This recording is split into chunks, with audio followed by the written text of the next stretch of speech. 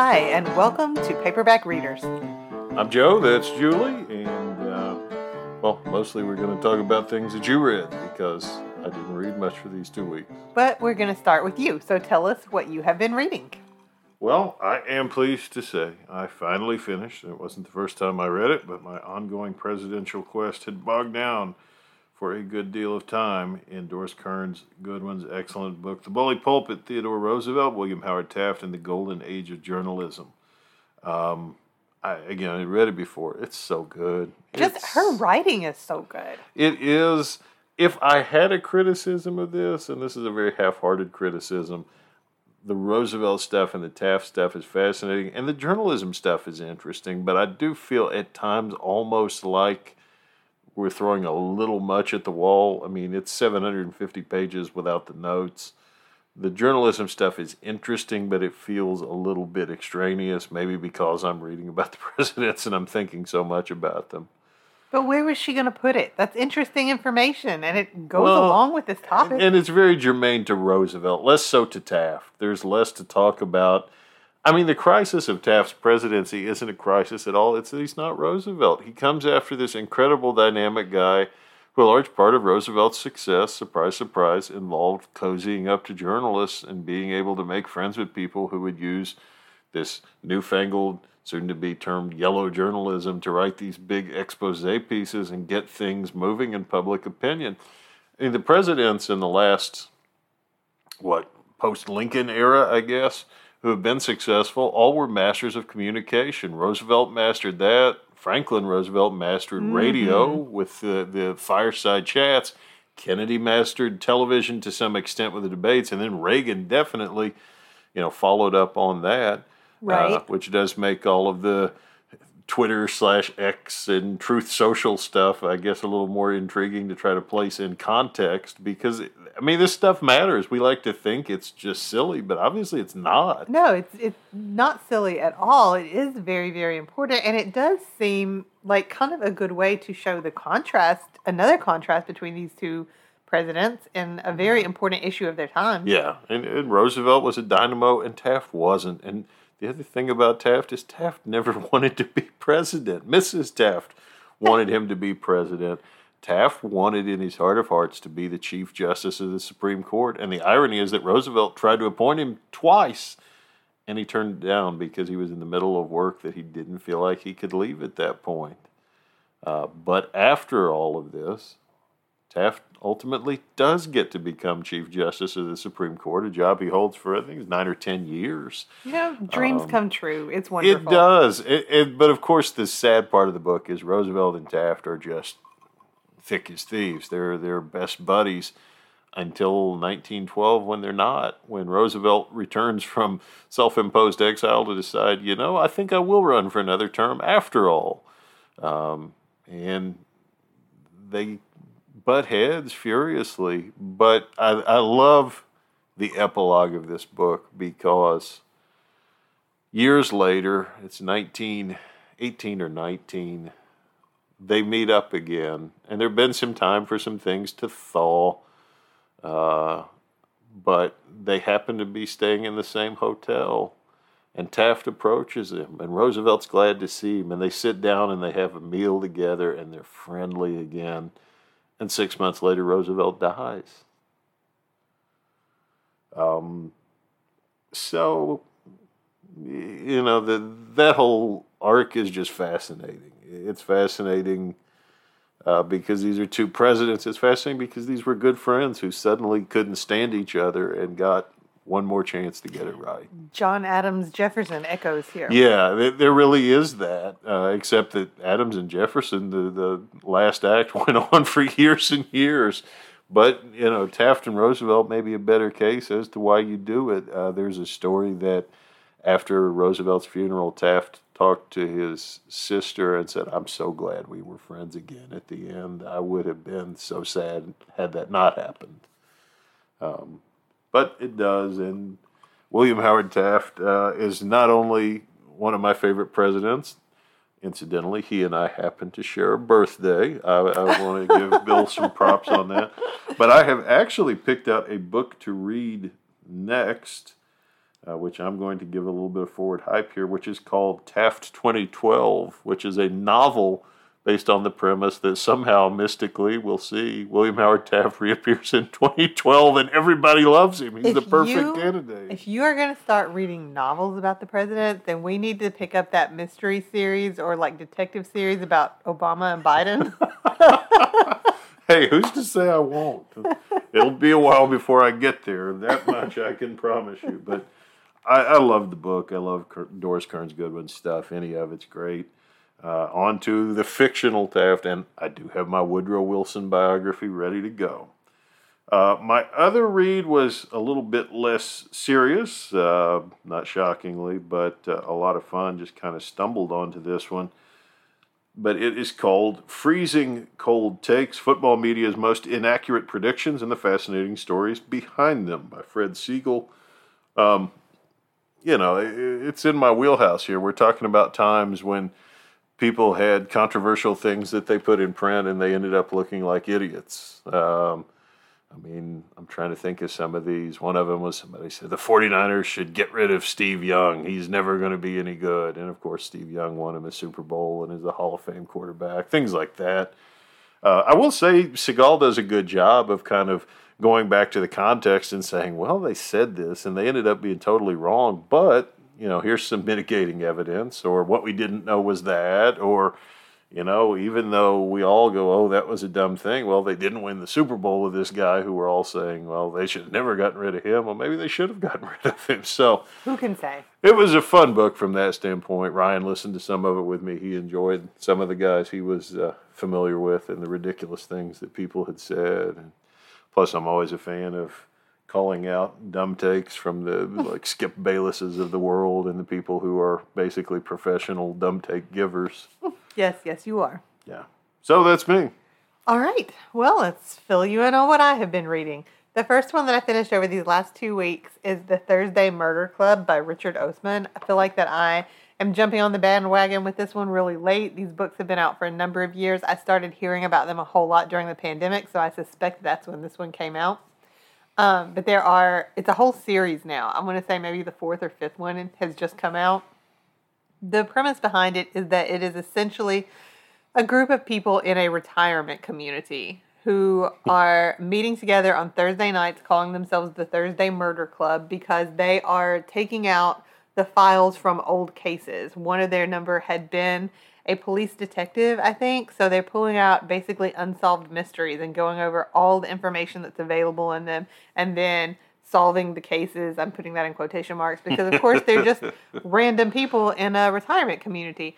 But really, they're not all just random people. Of course they're not. You see kind of over the course of the book.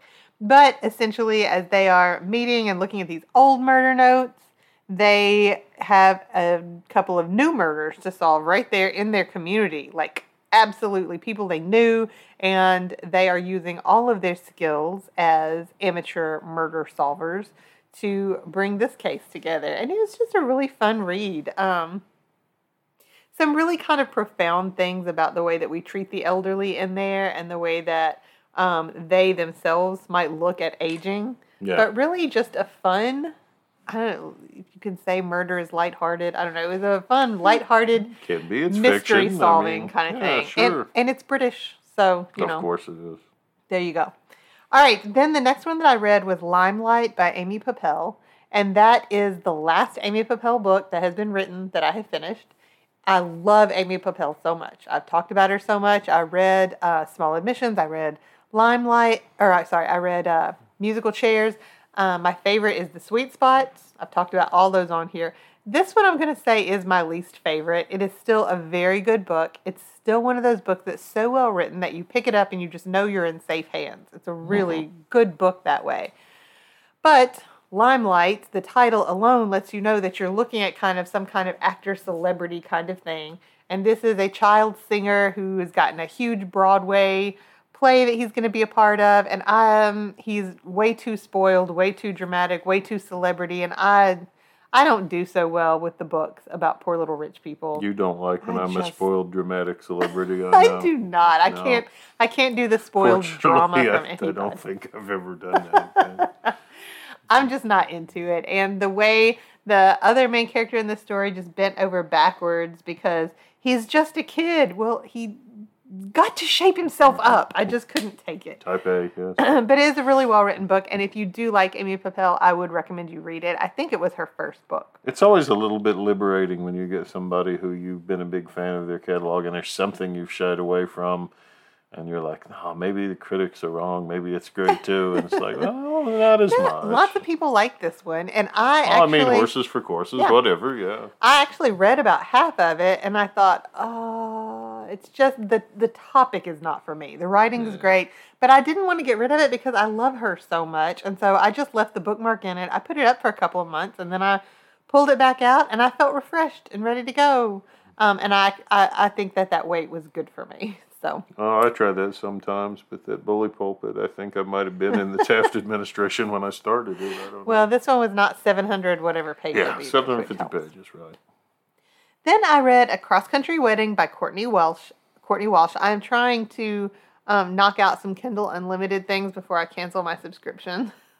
That's what this one was. I'm surprised you're going to cancel your subscription. That's the story here. You buried the lead. I've read several of these books, of her books, and they're just sweet, closed-door romance, nice little stories. My favorite has been the Isadora Bentley one that I talked about recently, the woman who found a magazine that listed like 31 ways to be happy and decides to prove them all wrong. Oh, yeah, I remember that. She's just a really fun author, and it's nice escape readings. And most of her books are Kindle Unlimited, if you have that. So, then I read I Kill the Mockingbird by Paul Acampora. I think I'm saying that name right. It's a great title. I know that. Okay, this one was really fun. I think it would be classified as middle grades, really. It centers around some kids who are about 14 years old, and they're about to start high school, and they are full of the fears of high school and all that stuff. They're also struggling with other things. The main character, the point of view main character, her mom has had cancer and is just kind of getting the all clear to go into remission. She is still terrified for her mom, obviously. And there are some really poignant, really important parts in it where her mom pulls her aside and has some conversations about dying and what it means to have cancer, what it means to have a full life. It was just a really sweet book, really important book, I think, in a lot of those ways. But the real thing that the book is about is these students have received summer reading assignments before they come back to high school in the fall. They have a variety of classic literature that they can choose from, and she and her two best friends each have their own favorites. Hers is To Kill a Mockingbird, and she wants everybody to read To Kill a Mockingbird. She's read it many times, partly because of one of her favorite middle school teachers for whom this was also his favorite book, and this man has passed away. And in his memory, she thinks that everybody should read To Kill a Mockingbird, but how are you going to make people want to read this book? She and her friends concoct this plan. They call themselves literary terrorists. They make a website, they make some social media. They go around and they hide from the libraries and the bookstores the copies of To Kill a Mockingbird, make the thing seem scarce. That would be a lot of work. To make people want to read this. They expect it to just be a kind of a local joke kind of thing, but to their surprise, the website catches on. People in other states are doing this. It's like, it's a hashtag, it's trending, it's everywhere. And then they start to realize that you can start something, but you can't finish it always. And while they have been hiding books, other people are stealing them. And how can they wrap this all up in a way that actually does bring honor to their teacher and put attention back on this book that she feels is so powerful? So it's a really interesting book about books and about the power of literature and about how it's not always so much about us reading a book that we carry the banner out for the world, but we're carrying the banner out for other people and for what they have loved too. Interesting. Yeah. I really enjoyed it. My last two were rereads. I Guess I Haven't Learned That Yet by Shauna Niequist. Reread this one slowly, just a couple of essays a day, trying to just soak in some of these words that were things that I really needed right now. And then the last one was The Flat Share by Beth O'Leary, which I read years ago when it first came out. But then it was on a Kindle daily deal or monthly deal or something, and I bought it and read it again. And it was just as good as I remembered it. Flat Share centers around two young London people. One of them owns a flat in London, but he needs money because he is trying to pay legal bills for his brother who has been imprisoned unfairly. The other has just broken up with her boyfriend and been kicked out of her own flat, makes almost no money as a literary editor for craft books. And Ooh. yeah, so they've never met each other, but they come to this agreement to where they will share the flat at opposite times. He's a hospice nurse, so he'll have the flat during the daytime when she's at work and he's asleep, and then she'll have it at night. And the plan is that they will never meet. But of course they do. And this is now a series, I think, on Paramount Plus, maybe. I would really like to watch it and see if it's as good. Another streaming service. Wow. So we'll cancel the Kindle thing, but get another streaming service. You do what you have to do. Oh, well. That's everything that I have been reading. And that brings us to our shared read, which is called Game On, Video Game History, from Pong and Pac-Man to Mario, Minecraft, and more. And it's written by Dustin Hanson. So Joe and I came across this book when our daughter, Natalie, introduced it to us. And so Natalie is on here today to talk about this book with us. Hey. Natalie, why don't you tell us a little bit from the beginning about what this book is about and why you liked it? The title is fairly self-explanatory. It is about the history of video games. Yeah, and it takes them one by one, right? Yeah, it goes from Pong to what was then recent. It was written in 2016, but it goes through some of the earliest video games to the present day and talks about how video games build on each other. Well, and how they build on each other is a good way to put it, because I never really thought of this as a comprehensive thing because of all the changes in platforms. You can talk about Nintendo games, but then what about Sega Genesis games? Or what about computer games? And what about, so one of the things that I thought was cool was the way he did, seamlessly tell this story across platforms. It's not just like, well, here are some great Nintendo games. It's a comprehensive history, really. Yeah, he put it together like puzzle pieces, really, and made me see it in a way that I was completely unaware of, although you and I grew up with a lot of the things that he talked about. Natalie, for you, it was all brand new. Yeah. Right, but for you and I, we grew up with all these things, and I never put it together. It was more like, who has a Sega Genesis, and who has a Nintendo, and right. Who can we go to their house and play? But we didn't see how they were all building on and influencing each other. Right, and it's funny because for her, some of these old games we knew about, she only knows about them kind of secondhand. But we went online and tracked down on the Internet Archive one of the early. Do you remember what game it was? It was Zork. It's this. It's a fantasy story game. There is no graphics. It's just text, and you type in stuff to respond to the computer. Yes, I remember when we found it and you started playing it. It was one of the funniest things ever, because what are some of the quirky things about it? Well, you can type in whatever you want to, so you could just follow, the typical storyline like you're supposed to, or you can start typing in, smell the lurking Gru or whatever, and the Gru is a monster, just for the record, but... And then it will give you back ridiculous responses. Yep. Unless it doesn't know what you're talking about, but that only happens some of the time. But just the way that it showed how those early games really paved the way for some of the games that have been the most popular and the most creative today. This book really also emphasized the storytelling aspect of pretty much every single game, and how the music and the characters, and even if it was the most basic storyline ever, all really built together into this wonderful thing. And I'm going to admit that although I played a lot of video games, I never really thought a lot about the soundtrack and how it affected things. Mm-hmm. I'll hear Natalie's insulted with me because she's way into the music stuff with it.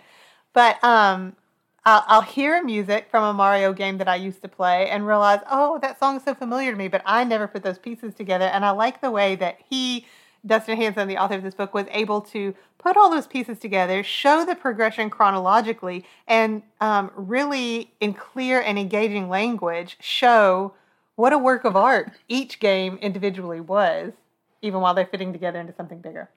Well, and origin stories are fun. You wonder where Donkey Kong came from, what were the other names?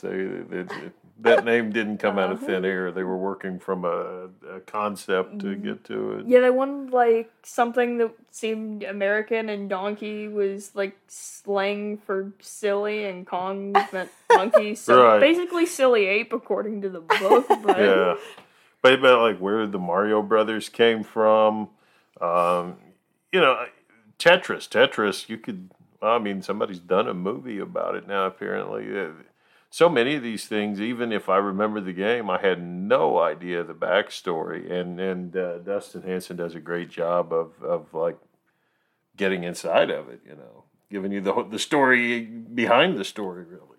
yeah, All three of us have experienced video games in such different ways. Why don't we take a second and just say what are, like, maybe one of our very best memories of playing video games? Who wants to go first? not it. Natalie's not going first. Okay, well, All right, I'll go first. You guys can think Yeah, while I'm talking. sure. For me, probably one of my very best memories of playing video games, besides, of course, with my kids or whatever, would be when we first got our Nintendo system and my dad set it up for my sister and me on this old black and white TV in our room. Which sounds so weird to me. I mean, the like outlandish graphics was half the point. I know, but Christy and I had never had a TV in our room before, but we had to have one for the Nintendo, and my mom did not want the Nintendo on her TV downstairs. Oh yeah. So it was relegated to our room, and my dad pulled this black and white TV out of like a closet or something, and he hooked it up for us. And then he said, "What even is this?" And so Christy and I sat down and proceeded to teach him about Mario. Like, we played Duck Hunt. We showed him that first Mario Brothers game, and he seemed vaguely intrigued. And we all stayed up late kind of going through it. And then Christy and I were tired, and we went to bed, and he said he was going to finish up the level he was on before he went to bed. And when we woke up the next morning, he was still playing. He had played all night long. And that just was a really cool experience for the three of us. Video games got Christy and me out of all kinds of chores. This may be why my mom never really liked video games, because every time she would call for one of us to do the dishes, my dad would be like, "We're playing a game." we didn't have to do all that stuff. So we played together constantly, and my dad loved it as much as we did. And so that's my favorite. For me, I mean, this stuff comes in so many forms. It could be playing the Oregon Trail at my school and ostensibly being the kid who would go through and delete the hateful comments about the wagon loads of teachers that the Oregon Trail players had killed off, when in fact I was the one who put the things on there. Oh my gosh. It could be beating Mike Tyson Punch-Out, any of the old school games that you got past on the Nintendo. You were doing some heavy lifting, but yeah, I like the way that the story goes through to the modern era. I'd never really thought about like the Wii. We have a Wii. I'd never considered the Wii and the way that it kind of demythologized video games, because anybody can swing a little joystick around and hit a tennis ball or bowl a bowling ball or whatever it was you were doing with it. So. Well, I think the Wii is actually how you first got Natalie to start kind of liking video games, because she had that it was that game that was a mashup of all the little cartoons, Dora the Explorer. Like the Nickelodeon stuff. Yes. On occasion we would play that one, and you had a bunch of like sporty things, and you had to run, and the relay race. I like you would be this tiny little kid, like 3 years old, maybe hopping up and down on top of the Wii board playing this thing. All right, yeah. What about you, Natalie? What's your favorite? Not sure about a favorite. I've got a lot of memories I really enjoyed, but just one I really liked. A few years back, I got the game Super Mario Odyssey. Mm-hmm. It's fairly new. It's for the Switch, but I don't know. I really like the 3D open world design, particularly if it has a really great soundtrack like Odyssey did.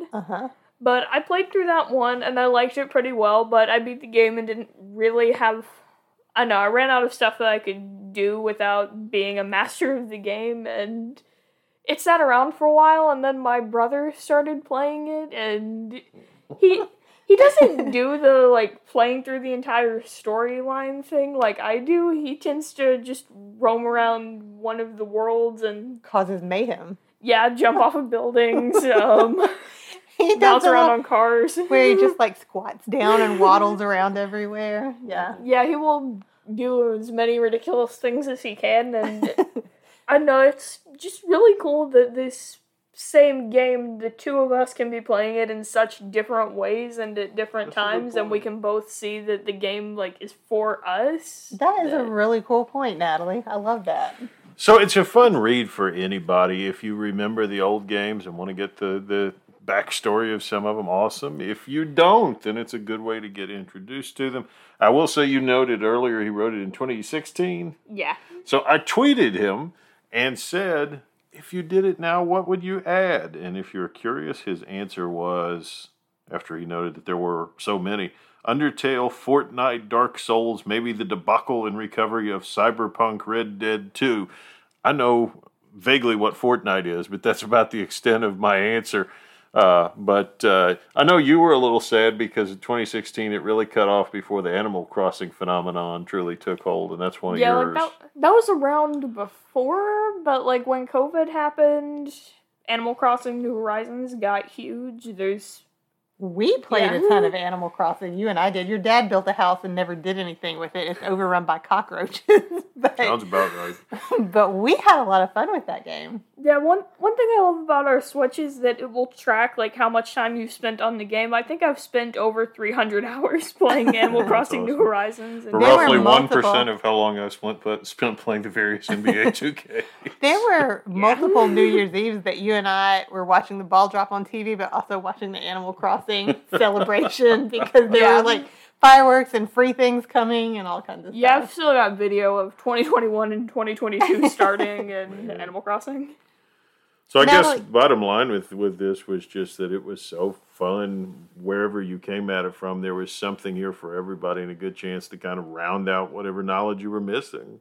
Yeah, and again, the language is just so fun and accessible. I laughed out loud multiple times reading this. That's a funny book, yeah. It's just, even if you are somebody who never played a video game, you've lived in this world. You've heard of these things. And it might be a nice little pop culture education for you. Yeah, very much so. So 6 thumbs up here for Game On. What's the subtitle again? I don't have the book. Video game history from Pong and Pac-Man to Mario, Minecraft, and more. By Dustin Hanson. And he did say maybe it's time for another edition. Dustin Hanson, I think it is. I think it's so time. Such a cool book and such a quick, easy read that we do need more. Listen, Natalie went to so much trouble to track this one down. We would definitely be getting the next one. Yeah. Yeah, it took a while. Our library took its very sweet time getting the book, and when I tried to search for it on Hoopla, I discovered that there is a ridiculous amount of romance novels out there, all of which are titled Game On. But it is on Hoopla, which is how I read it. So, yeah. I sorted through 400 romance novels called Game On. Finally tracked it down at a Barnes & Noble in Missouri. Because we were there. And our summer reading was changed. So thank you, Natalie, for introducing us to this book. No problem. Well, fair enough. We've got another adventurous one planned here. Maybe not quite as adventurous as Game On, but looking forward to it nonetheless. It is going to be just as good. Our next read is going to be Tom Lake by Ann Patchett, which I talked about last time. I loved the whole Our Town play within the story. Oh, it's so good. But you haven't read it yet. No. So I'm going to go pick it up at the library for you this week. I got to confess that every time you say it, I think that Tom Lake is the guy. So in my mind, sometimes it's Ann Patchett by Tom Lake. But well, I could see the mix-up. I feel like this has a fairly high bar in your eyes because you loved Bel Canto so much. I did, and, have a lot of regard for Our Town. Well, and Bel Canto and Tom Lake are going to be very, very different. Tom Lake is much more like Our Town. It's a much more quiet story. There are going to be no terrorists, no Stockholm Syndrome. Let's hope not. But we're really looking forward to Joe reading it and then us being able to talk about it with all of you. Thank you for listening in today. If you have any video game memories that you want to share with us, we would love to hear them. You can get in touch with us at paperbackreaderspod@gmail.com, on Twitter at paperbackreaderspod, or on Instagram at paperbackreaderspod. And definitely, if you have already read Tom Lake or if you want to read it with us, do that and let us know what you think. Until next time, use the cheat code for the free lives and keep reading.